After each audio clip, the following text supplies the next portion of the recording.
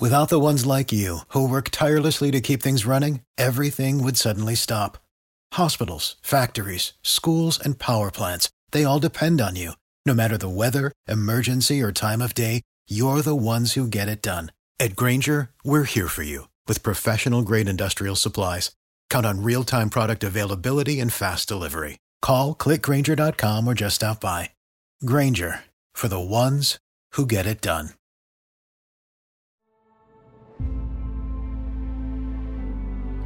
The memories. The clock is down to 48 seconds. 20-10, Colorado leads Nebraska. They have waited a long time for this. So many times, the red flood has come into Folsom Field, and they have gone back across the border to the north a winner. It won't be this time. The stories. Prukop to the corner for Carrington, intercepted! Colorado got it! Witherspoon! With the biggest play in Colorado football for years! And now, as a supplement to over 40 years worth of CU football coverage in the CU at the Game archives, here is Stuart with his CU at the Game podcast.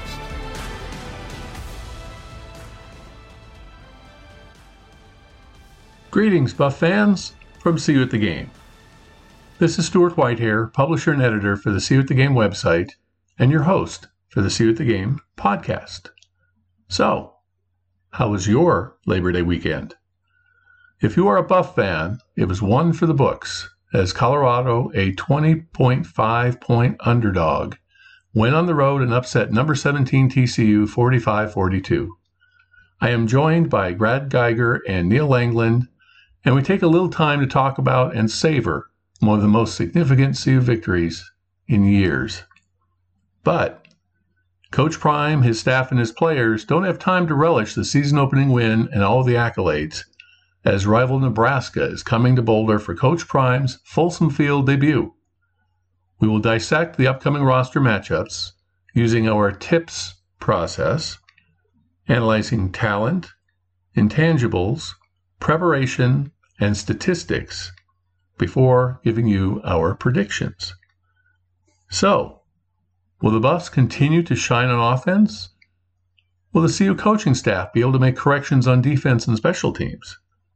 What will be Nebraska's game plan coming off of a disheartening 13-10 season opening loss to Minnesota? What will be the emotional levels for both teams in a rivalry game which means so much to both fan bases? Can Coach Prime coax another winning performance out of his Buffs? Let's find out.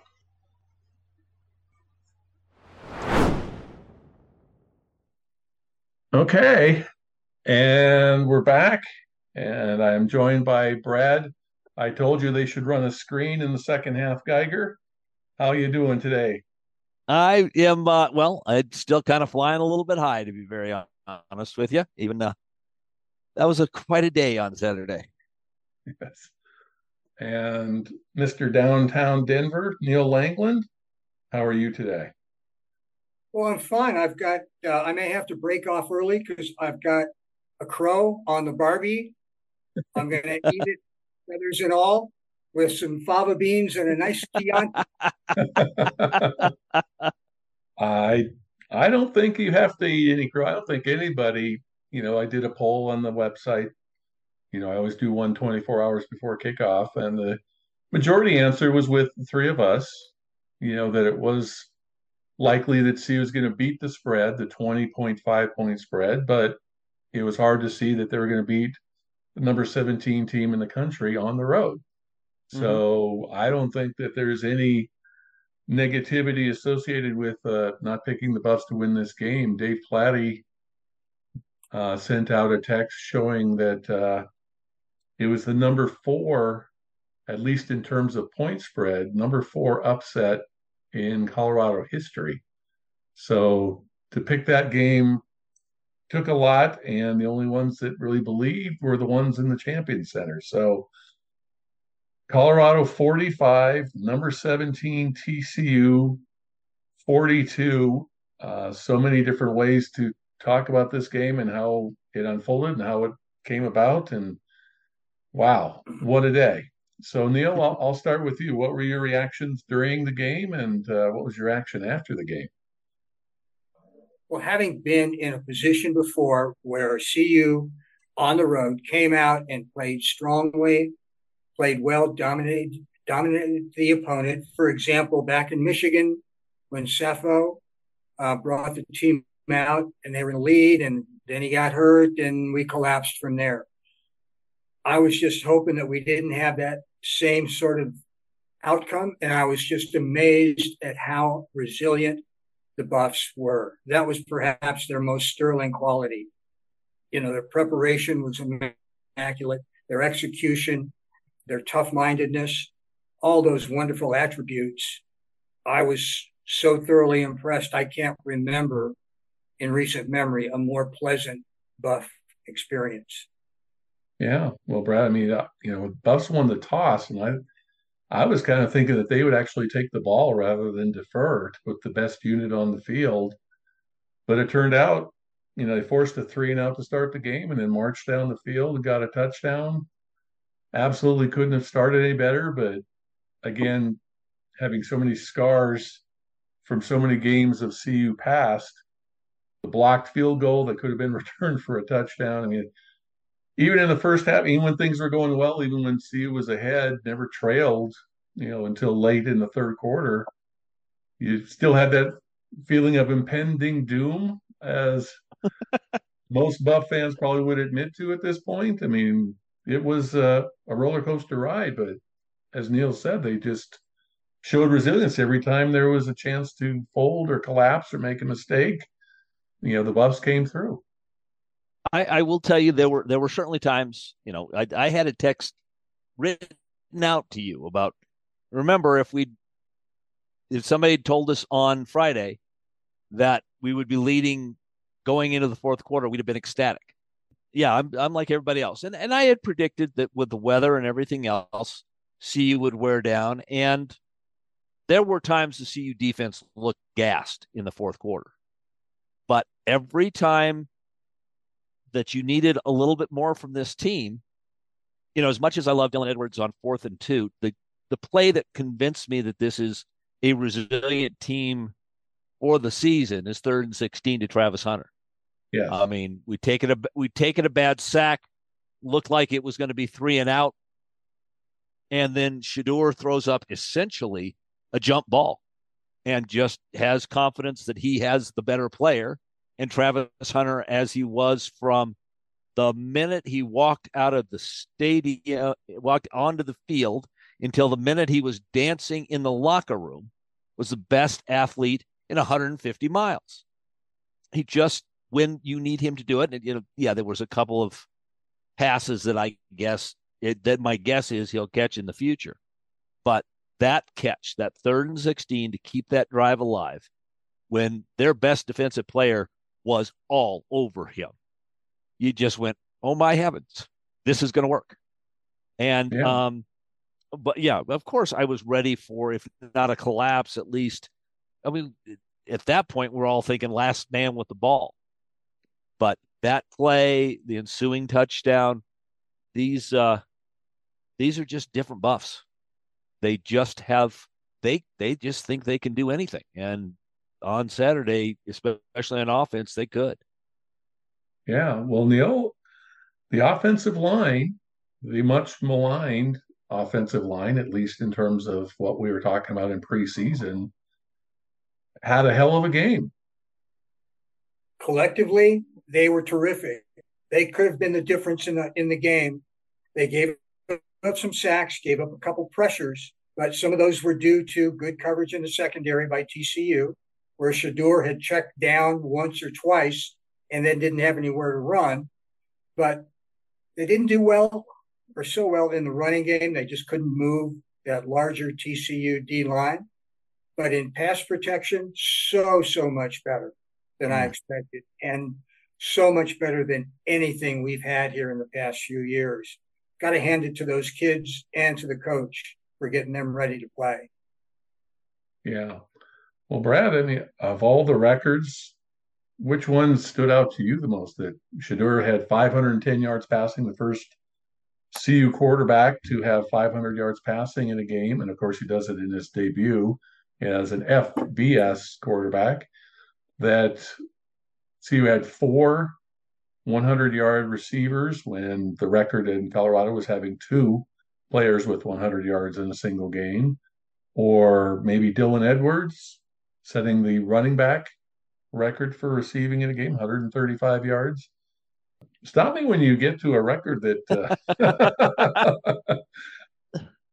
the one that's most reflective of the difference in this team is the 4 receivers with 100 yards. We have not been this deep at skill positions because every one of those guys earned those 100 yards. I mean, yeah, none of that happens without Shedeur, and he is a star and should be in the Heisman Trophy conversation the entire time, and may only get overshadowed by his teammate Travis Hunter. But the fact that we have 4 guys who can legitimately go up and beat people. There were cheap passes in some place because Sean Lewis, by the way, called a heck of a game. But those guys got open and made contested catches. And then when they made contested catches, Dylan Edwards didn't have any contested catches, but he had a lot of contested runs after the catch. And that kid makes people miss in ways that are embarrassing. The safety on the 4th and 2 play, he's still awake trying to figure out what happened, how he didn't get the angle on Dylan Edwards. He will dream about that for weeks, about how he got whooped. I didn't catch the number, but it might have been Mark Perry. Yeah. The former Buff. Yeah. I mean, so having that much talent, having running back by committee and such a success as we had, Wilkerson, had the key first down at the end of the game. Yeah. That kind of stuff. The skill position talent is just, you go ahead. You double cover Travis Hunter. And we're just going to run past you in every possible way you can. Yeah. Well, Neil, I'll let you have the negative side. The defense, last year, Colorado gave up about 450 yards a game and 44 points a game. Well, Saturday, they gave up 42 points and over 500 yards of total offense. So is this going to be a short-lived celebration? Is the defense that bad? I mean, TCU only had 3 returning starters on offense. So it wasn't like they were a powerhouse coming off of the national championship game in terms of the offensive side of the ball. So obviously there's some concerns left for the defense going forward. It's a good question. I think one thing about our forecasts or about our predictions or expectations about how the defense would do is that their front 3 or 4 are relatively small in the absolute and relative to the TCU front at a disadvantage, and that showed up. TCU averaged, 7 yards a carry, and some of that was exaggerated by some of the long runs that TCU had. But if there's any concern going forward, it is perhaps how those front 4, front 6 or 7 are going to match up against large lines, such as perhaps Nebraska. So if there's anything that we need to worry about is how are we going to patch that up? What sort of blitzes, stunts, and formations is the defensive coordinator going to have to use to sort of cover up our lack of size? Other than that, the strategy, I think, of making TCU throw the ball plays into our strength. So if we can come up with some stops on the run, that makes for a game that is in CU's park, which is come up against our secondary. Mm-hmm. The other thing about the D-line, I think, is, or the front 6, no pressure on the quarterback. We just can't sit back there and let the quarterback play and look around and check down, for 4 or 5 seconds. No secondary can hold up to that. Yeah. Although I thought in the second half they got better pressure. They did. And on the 4th and 9, one of the reasons that play didn't work is there was pressure in his face, and he threw that ball a step earlier than he wanted to. Yeah, he had to get rid of it. Which meant the pass was farther back, which meant the D-back, the defensive back, had the chance to come up and make the tackle. And, that's one of those unsung plays that we're at the end of a game, at the end of a track meet on a 120-degree field. And I didn't see who got the pressure. Somebody stepped up and did the thing that we needed them to do. Yeah. And I thought, particularly in the fourth quarter, I thought we got better at putting pressure on them, and I think it mattered. Yeah. Well, I'm going to give Brad a plug here, and he sent me a TikTok. I don't do TikTok. I'm old, but it's from Emmanuel. Do you know the name? Is it Accho? Accho? Accho? ACHO. And he went through two plays.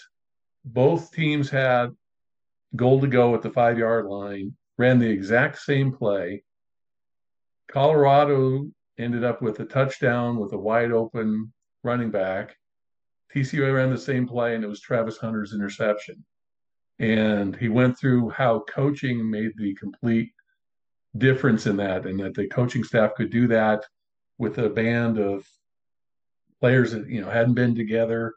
But it made sense to me, who doesn't do chalk talks all that well, but it was really well explained. So it's on the See You at the Game website under the Colorado Daily heading. If you want to pause the podcast and go watch that 5-minute video, you are forgiven. It is going to make you feel very excited about the coaching staff at the University of Colorado, because it was just an amazing indication. Now, Travis Hunter is a special beast, and his interception was exceptional. But I think if it was Omarion Cooper or even Carter Stoutmeyer, at least it would have been stopped short of the end zone, or maybe forced an incompletion. They might not have got an interception on the play, but they were certainly would have been in position to play. Whereas for Colorado, the running back, Dylan Edwards, was all by himself. Nobody around him for 10 yards and walked into the end zone. So when you get a chance, everybody that's listening, go to the See You at the Game website, check under the Colorado Daily heading, and watch that 5-minute video. It's definitely going to be worth your time. It reminded me of something that Travis Hunter said after the game. They asked him about that pick, which is, again, just extraordinary athleticism. But he said, I looked up and I recognized that from practice. Yeah. He saw it coming, and he did, and the other two defensive backs did their job. It was all three of them knowing what was coming and all three of them reacting properly that set that up. Whereas the TCU threesome had the exact same play coming at them and were totally befuddled by it. So really makes you feel good about CU going forward. National reaction.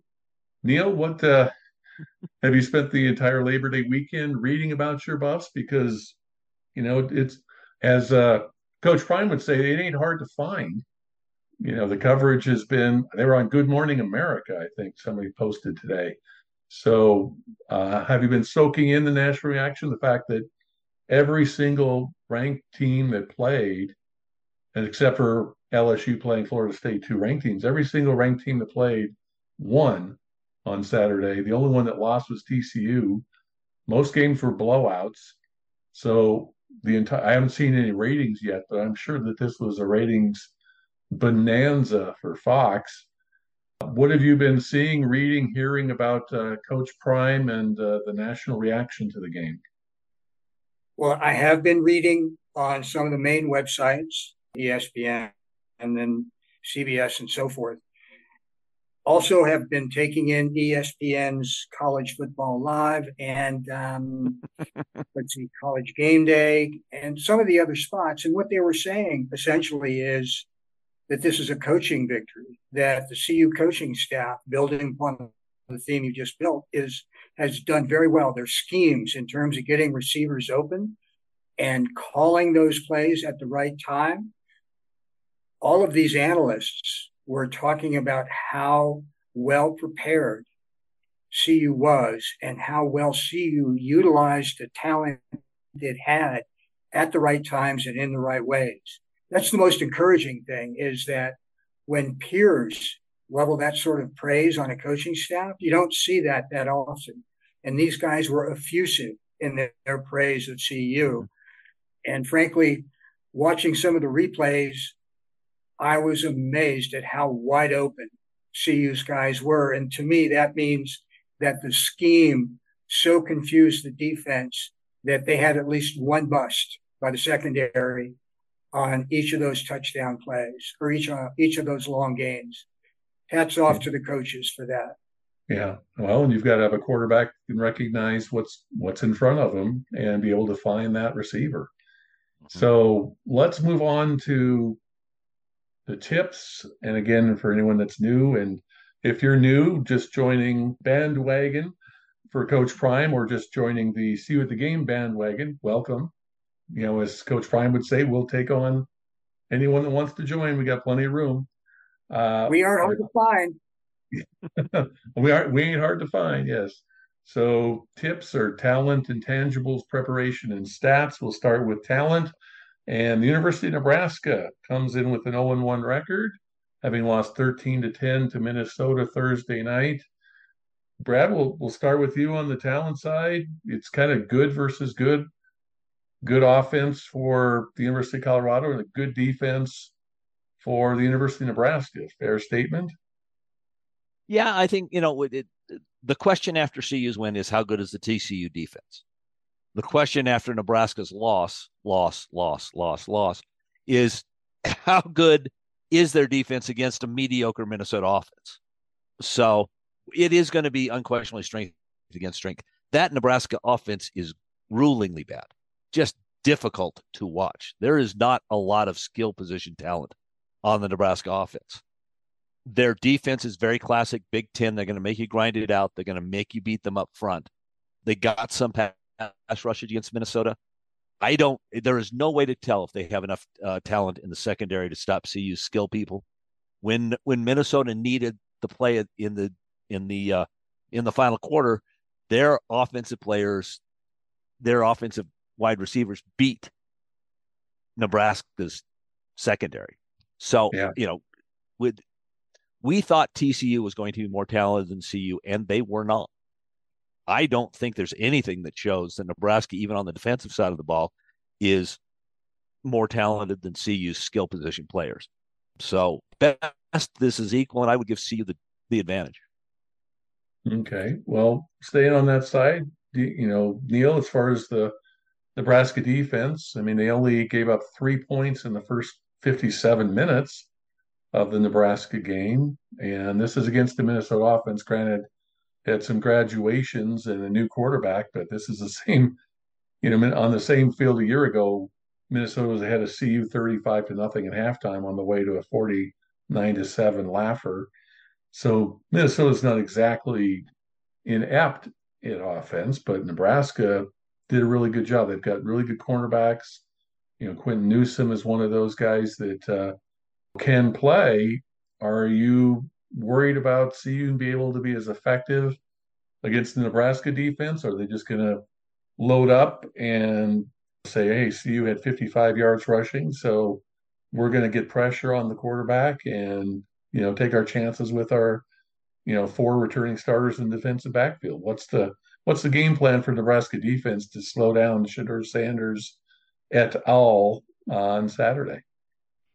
If that is indeed their plan, is to completely stuff the run, and they may be able to do that, that's not a disadvantage for CU, given what we've seen from our offensive coaching staff and from Shedeur Sanders, who many times during the game, the technical analyst and the announcer on Fox were complimenting Sanders on reading defenses, getting the ball to the right person at the right time.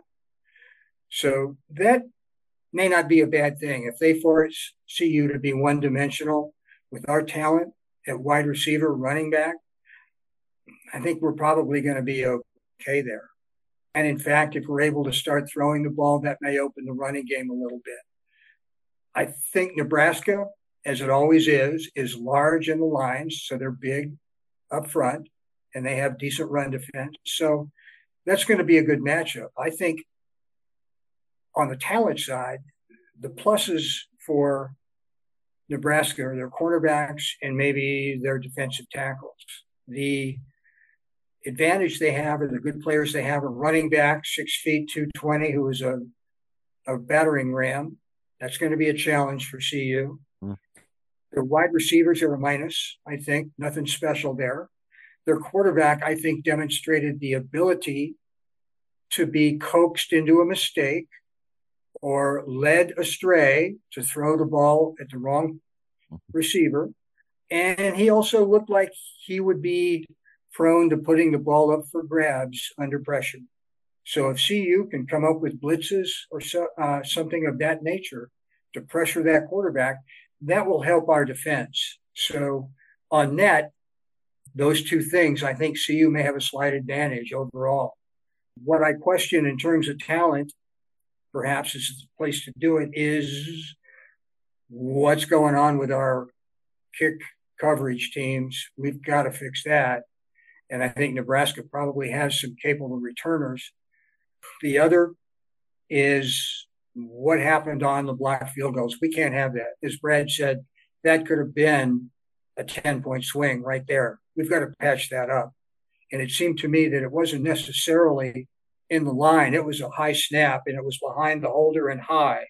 So we've got to fix that. We've got special teams can change the course of the game. And those are the things that I worry about talent-wise for CU. Yeah. Well, Nebraska's longest play of the night was a 63-yard kickoff return by Ramir Johnson. So it'd be nice if we just had one of our kickers just kick the ball out of the end zone so we don't have to worry about kickoff returns. Yeah. We'll start with that. Oh, sorry, Stu. I forgot to mention the kick out of bounds after CU had scored. If there's anything that's going to kill momentum, it's something like that. Wow. Yeah. Now there's, and when you've got a new team and you've got your second stringers, the lack of depth, if it's injuries along the way, that's what everybody's saying is, well, can CU sustain it when they start getting injuries? They have second stringers doing things, and it's second stringers that are on special teams. So, yeah, it's going to be a concern for the next 11, 12 games for the University of Colorado. Brad, Jeff Sims is the quarterback. He's transferred in from Georgia Tech, forced out the incumbent quarterback, but he was nothing special at Georgia Tech. Now he is 6'4", 215. So speaking of someone who's 6'4", 215, it's almost like looking in a mirror. We just have that same build and athletic ability. But the thing that does scare me about Jeff Sims is he had 19 carries for 91 yards. Yeah. He was their leading rusher. He did throw 3 interceptions. So, yeah, he was not effective at 11 for 19 passing, 114 yards. I mean, Shedeur had that in a quarter against TCU. So, as Neil was talking about, the wideouts, Marcus Washington at about 500 yards last year, I guess, is their best option. But, even their offensive touchdown came on a broken play against Minnesota. Mm-hmm. So if I'm the defensive coordinator thinking, okay, I got to keep Jeff Sims from having 150 yards rushing. Mm-hmm. If he's scrambling or if these are offensive design plays for him to run, that's the only way that Nebraska can beat me. Or is it just, 3 yards in a cloud of dust that they're just going to try and shorten the game by running up the middle and trying to get CU's smallish defensive line to figure out how to stop them? What's the game plan? Well, I mean, Nebraska wants to shorten the game. Nebraska wants to keep the clock running. Nebraska will try to run the ball, and they will think they will have success because TCU did. The interception that Nebraska threw in the fourth quarter to lose the game was terrible. Yeah. I mean, he threw into a crowd and hit a guy in the numbers wearing the wrong jersey. This was not the Travis Hunter or even the Trevor Woods interception. This was the ball is to me. And so it was that egregious. So they are going to have to. The strength of our defense is our our defensive backs. They don't want to challenge them because they don't have anybody who can. So yeah, you can expect Nebraska to try to pound the ball. We're going to see, we may see a wing T or some sort of option offense to try to just hold on to the play, or hold on to the ball. So I think that's probably what they're going to try to do. They're going to try to. It's not hard to predict. They're going to run the ball and then try to keep everything on the defense in front of them and not get beat deep. This is your classic. What in the future will be a Big 10 versus Big 12 kind of matchup. They would like a short game at altitude and make us work for it. Problem is they don't really have. I don't think they have. They have a big offensive line, but they are not athletic. They do straight ahead pretty well, but they can't. Nothing makes you think that they can pull or get out in front. Yeah. Would I be shocked if Trevor Woods and Shiloh Sanders led the team and Marvin Ham led the team in tackles yet again? I think that's absolutely what we're going to see. It's going to be just a lot of just pounding the ball. Yeah, the running backs. Anthony Grant, had almost 1,000 yards last year, but he had a reputation as a fumbler. And then, of course, with about a minute to play, fumbles the ball away and fumbles the game away. So he might be in the doghouse coming into the game. And, Gabe Irvin is the guy that might become the go-to guy. He's just a sophomore. And he other than Sims's 91 yards, he had 55 yards on only 7 carries. So he might become the go-to guy. But yeah, if you're going to have our safeties basically playing linebacker, at some point we got to have enough bodies to fill those gaps. So we'll have to see how the coaching staff game plans for this one. Let's move on to intangibles. It's a rivalry game, for the fans, Neil, but none of these players were in the 2019 game. None of these players grew up with Colorado versus Nebraska being a rivalry game. So it's, CU fans loathe Nebraska and Nebraska fans dismiss Colorado.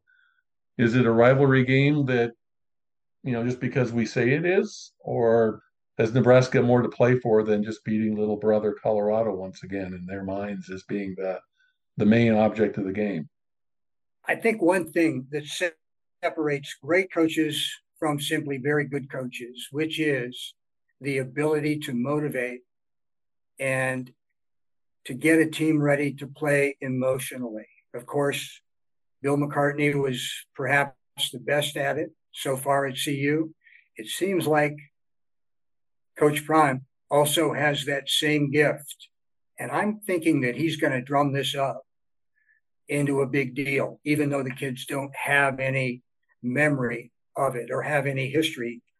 I think CU is going to be pretty pumped after that first game.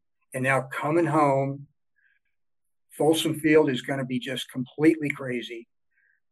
That's going to be a big emotional edge for CU. My worry is that at some point, Nebraska has to stop losing games by making dumb mistakes. I hope they continue their streak here, and I think there are things we can do to encourage them to do that. But on an emotional edge, I think CU has an advantage. Another intangible is in the 19 game, Nebraska was here. It was in the afternoon. It was a hot day in the 90s, sunny, very dry. Nebraska dried out in the second half and eventually lost. I'm hoping that same advantage, a hot, dry, sunny day, comes to play here again, because I'm not sure Nebraska is going to be able to hold for 4 quarters under those conditions. So hopefully we can wear them down in the fourth quarter. Okay, Brad, you got any intangibles, or I've got a couple that I can play off of what Neil was talking about. What stood out to you? Well, I think obviously one of the things I loved is that last week we talked about the fact that if the team was buying into Deion's, Coach Sanders' positions, that he sent 2 emissaries out on defense and on offense to share that with the team. The 2 leaders are his sons on either side. Both of them on the field at TCU said, it was a great win, now we go forward.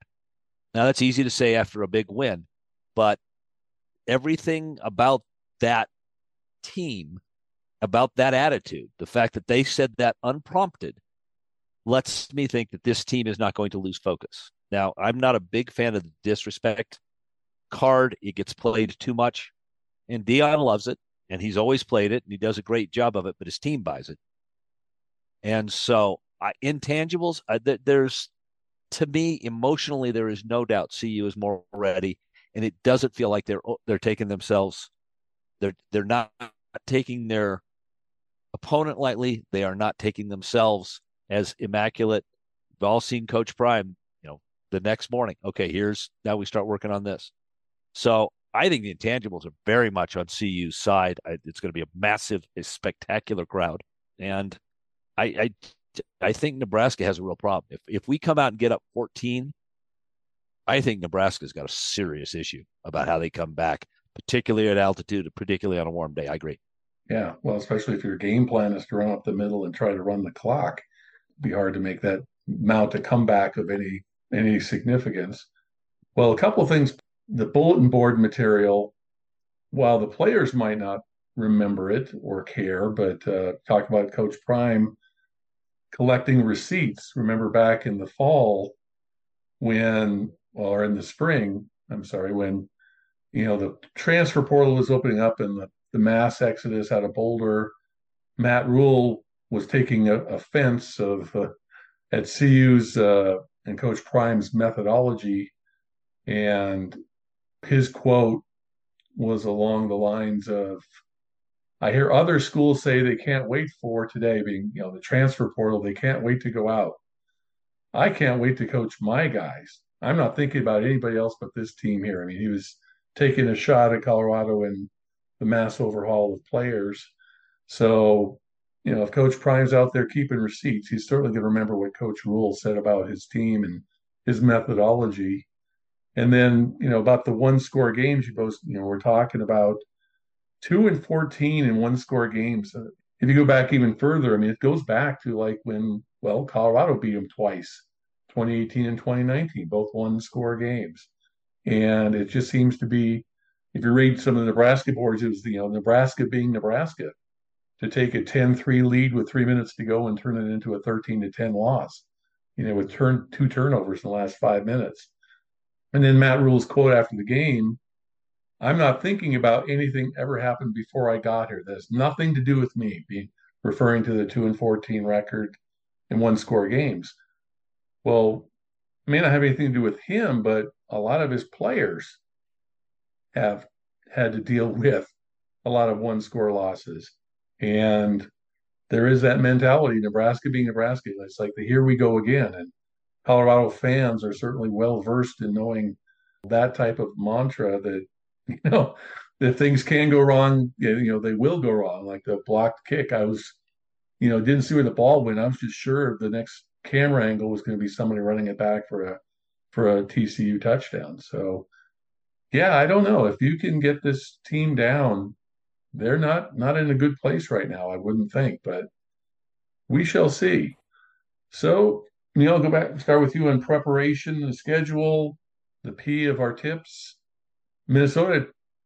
Nebraska game was on a Thursday night, 2 extra days. I think that'll help Nebraska at all to have, be able to sit back on Saturday and watch the other team play while you're watching the game with a cold beverage on around lunchtime in Nebraska. One of the advantages that CU had going into TCU, well documented, was that nobody knew what the offense was actually going to run and how they were going to look and how the talent would play. Same with our defense. So they knew nothing about CU, and that was a definite advantage last Saturday. That advantage is diminished this week because now there's some film for Nebraska to study. Certainly the extra 2 days are going to help the players heal and be ready to play. Coaches are going to be better prepared. My guess is that CU has been working on Nebraska ever since Thursday afternoon, had some of its analysts already going through that film. It's a slight advantage, but other than that, I don't think it is a big deal. I think what CU has to do is come up with a strategy to see if they can get out ahead. And to that end, they may design some plays on the first couple of possessions to test Nebraska's secondary. In other words, we didn't show everything in the arsenal last Saturday. There's some more tricks that CU has up its sleeve, and we're going to see some of those against Nebraska. I think CU is at a time disadvantage, but as we spoke about earlier, the emotional edge that they have, they're confident.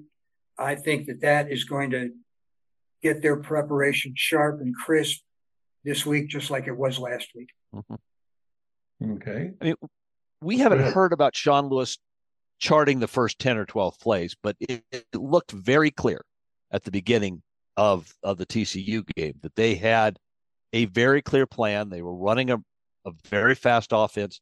They knew what was going on. Shedeur understood what the plays were going to be.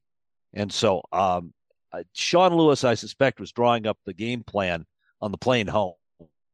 And they had the advantage of that. Yes, Nebraska, we had the 2 days advantage. We may have played, but that the staff was watching the Nebraska-Minnesota game and that they were working on that game plan on the way home from TCU. So I think preparation-wise, and we're at home and we don't have to travel, I think we have less to prepare for. There's nothing surprising in Matt Rule's offense. Yeah. Well, it is kind of mitigated. They played on a Thursday night. You know, they didn't get home till early Friday morning. That would have been a wash for them. They're not going to do anything on that Friday. And see you playing early on Saturday. Everybody was home by dinner time. It wasn't like a Pac-12 after dark type of thing where they're getting back to the Champion Center at 4 or 5 on Sunday morning. So players got that extra day. And, of course, the Nebraska has to travel this week. So it's kind of, my eyes, at least a little bit of a wash in terms of the preparation stuff. Let me ask you guys, if you think about the game time might have some advantage for CU. I mean, the Nebraska played at night. Colorado played at 10 a.m. Mountain Time last Saturday. They've been starting practices at 7 a.m. all August. I don't know when Nebraska ran its practices, but this team is used to being up first thing in the morning, and now they're used to playing at 10 o'clock in the morning. Nebraska played a night game for its opener. It plays a night game for its home opener the following week. And 11 a.m. Central Time starts, not something that necessarily would be planning for, gearing for this game. Either of you think that might be an advantage for CU to have an early kickoff, even though it might not have been our first choice to have a 10 a.m. kickoff, might work to CU's advantage to get off to that fast start that we're looking for. There's no doubt about that. It's it does perhaps slow down the amount of tailgating, but I think you get used to a certain rhythm and you get used to a certain time. And I think, I don't think it'll be the determining factor, but I think CU will be very much ready when the kickoff happens. Yeah. First home game, first time running behind Ralphie for almost everyone on the roster. Hopefully they'll look out and see the student section all filled up and won't notice all the red in the stands. But hopefully all the Nebraska fans are selling all their tickets to CU fans on StubHub, and there won't be as many red colored sections as there was in 2019.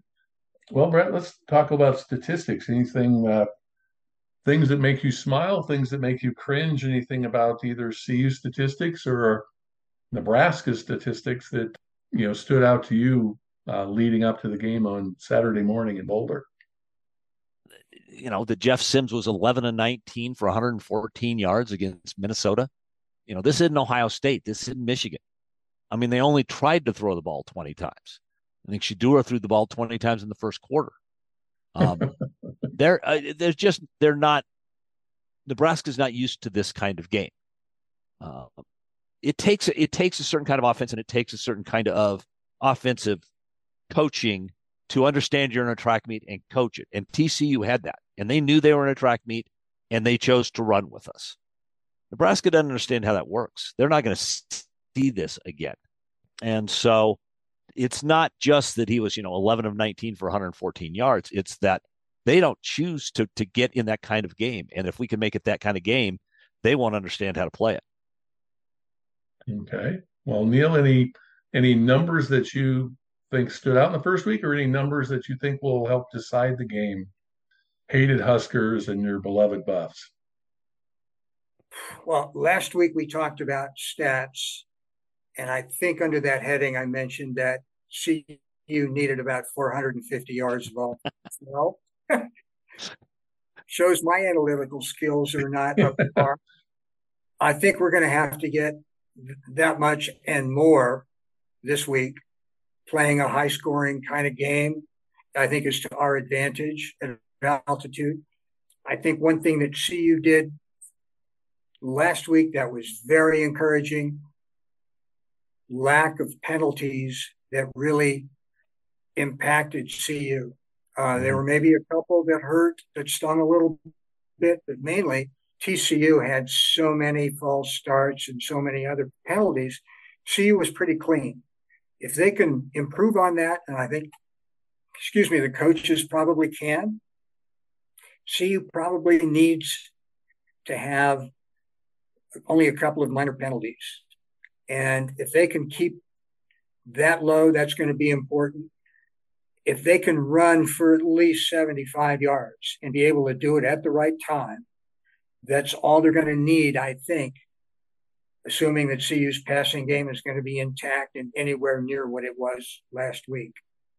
Sanders, Shedeur, his passing statistics were sort of misrepresented by the actual numbers. There were no criticism of the receivers, a few drops that would have made a big, big, big difference in the game. If we can statistically and otherwise cut down on the number of drops, and I think those were just kind of passes that were a half a step too long or half a step short or whatever, I'm confident that CU can rack up plenty of passing yards. I'm looking for over 400 this week. If we do that, I think we're going to be in okay shape. Okay. Neil Langland, not happy with 80% completion rate, a school record. It was a school record for. I just thought, oh my God, if we'd have held on to those passes, Shedeur would have had 600 yards passing. That's what he's capable of doing. Yeah. Well, and Prime said if Travis had caught that long touchdown pass, how did he put it? He'd already been the Heisman had already been cuddling in his crib. Cuddling his crib at halftime of the first game of the season. Yeah. And a lot of those yards, to be fair, were yards after catch. I mean, there were a lot of the completions, the 75-yard touchdown pass, the 46-yard touchdown pass were basically swing passes. So, yeah, I'm looking at, and, you reminded me, I was texting with Brad, I think I jinxed it. It was somewhere along the lines where I noted that CU didn't have a turnover or a penalty. And then, of course, we turned the ball over and started committing penalties. But yes, it was certainly for a team that wasn't supposed to be well organized, a team that was supposed to have a bunch of disjointed parts, that was just a combination of mismatched players. They played very, very well as a unit, even better than the team that had 7 returning starters on defense and, played for the national championship the last time they took the field. So to me, I think the 150 yards rushing for Jeff Sims is going to be kind of my yardstick. If he's getting over 150 yards rushing, I don't care if it's scrambles or quarterback draws. If he's running all over the field, it's going to be a competitive game. If not, I think it's pretty much a done deal. So, predictions.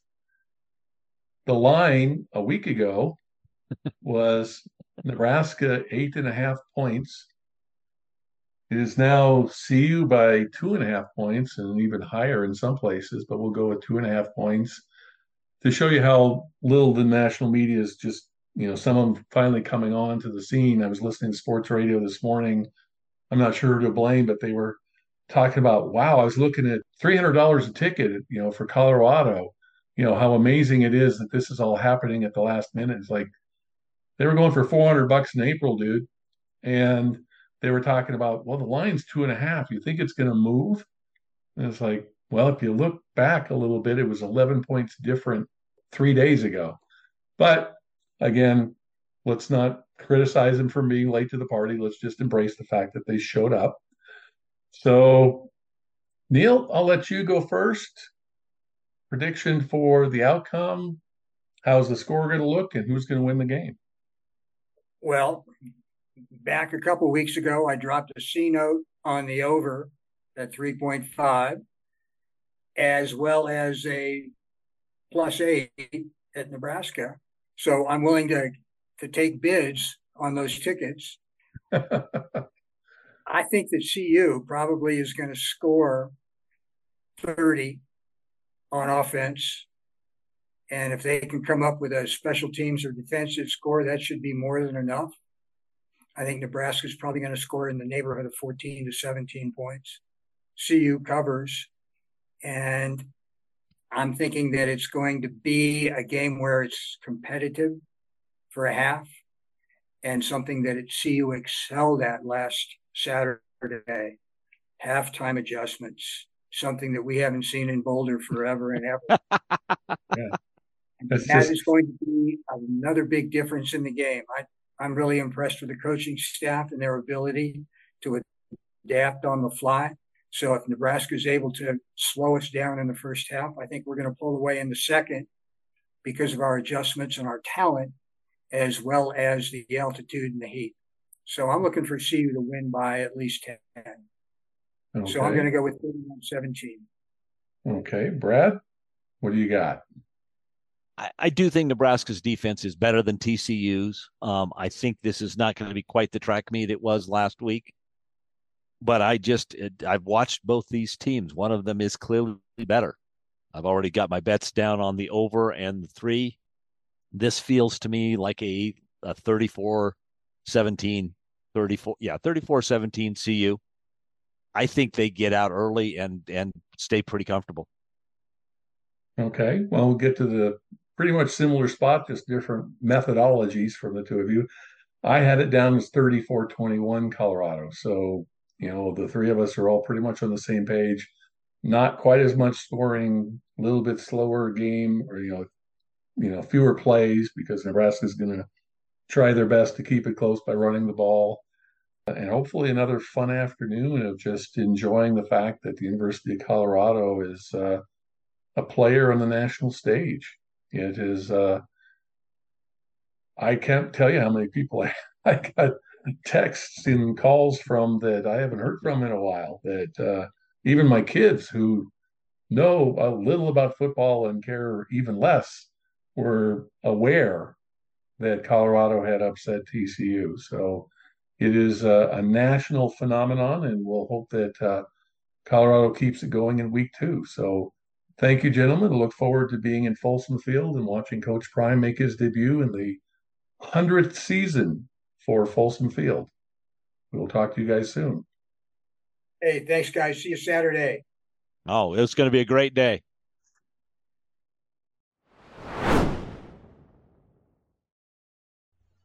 Thank you both for listening to the podcast and for being a member of the Buff Nation, the ever-expanding Buff Nation. I hope you're subscribing to the podcast so you won't miss any of the upcoming episodes. We have partnered with Mile High Sports and are pleased to be part of their podcast network. As always, you can find the See You at the Game podcast on Apple Podcasts, Spotify, iHeartRadio, and other podcast sites. Or, if not a fan of downloading podcasts, all of the episodes can be listened to at the See You at the Game website. I'll be back next week with Neil and Brad, and we will give you our review preview, first talking about the Nebraska game and then previewing the upcoming Saturday Night Lights battle against Colorado State. Until then, be well, stay safe, and go Buffs. Thank you for listening to our See You at the Game podcast. For links to articles and stories referenced in this podcast, go to seeyouatthegame.com. That's the letter C, the letter U, at thegame.com. If you have comments or suggestions, you can leave them on the website or send an email to seeyouatthegame@gmail.com. If you've enjoyed this podcast, please be sure to subscribe and share it with your fellow Buff fans. Until next time, when we will again see you at the game.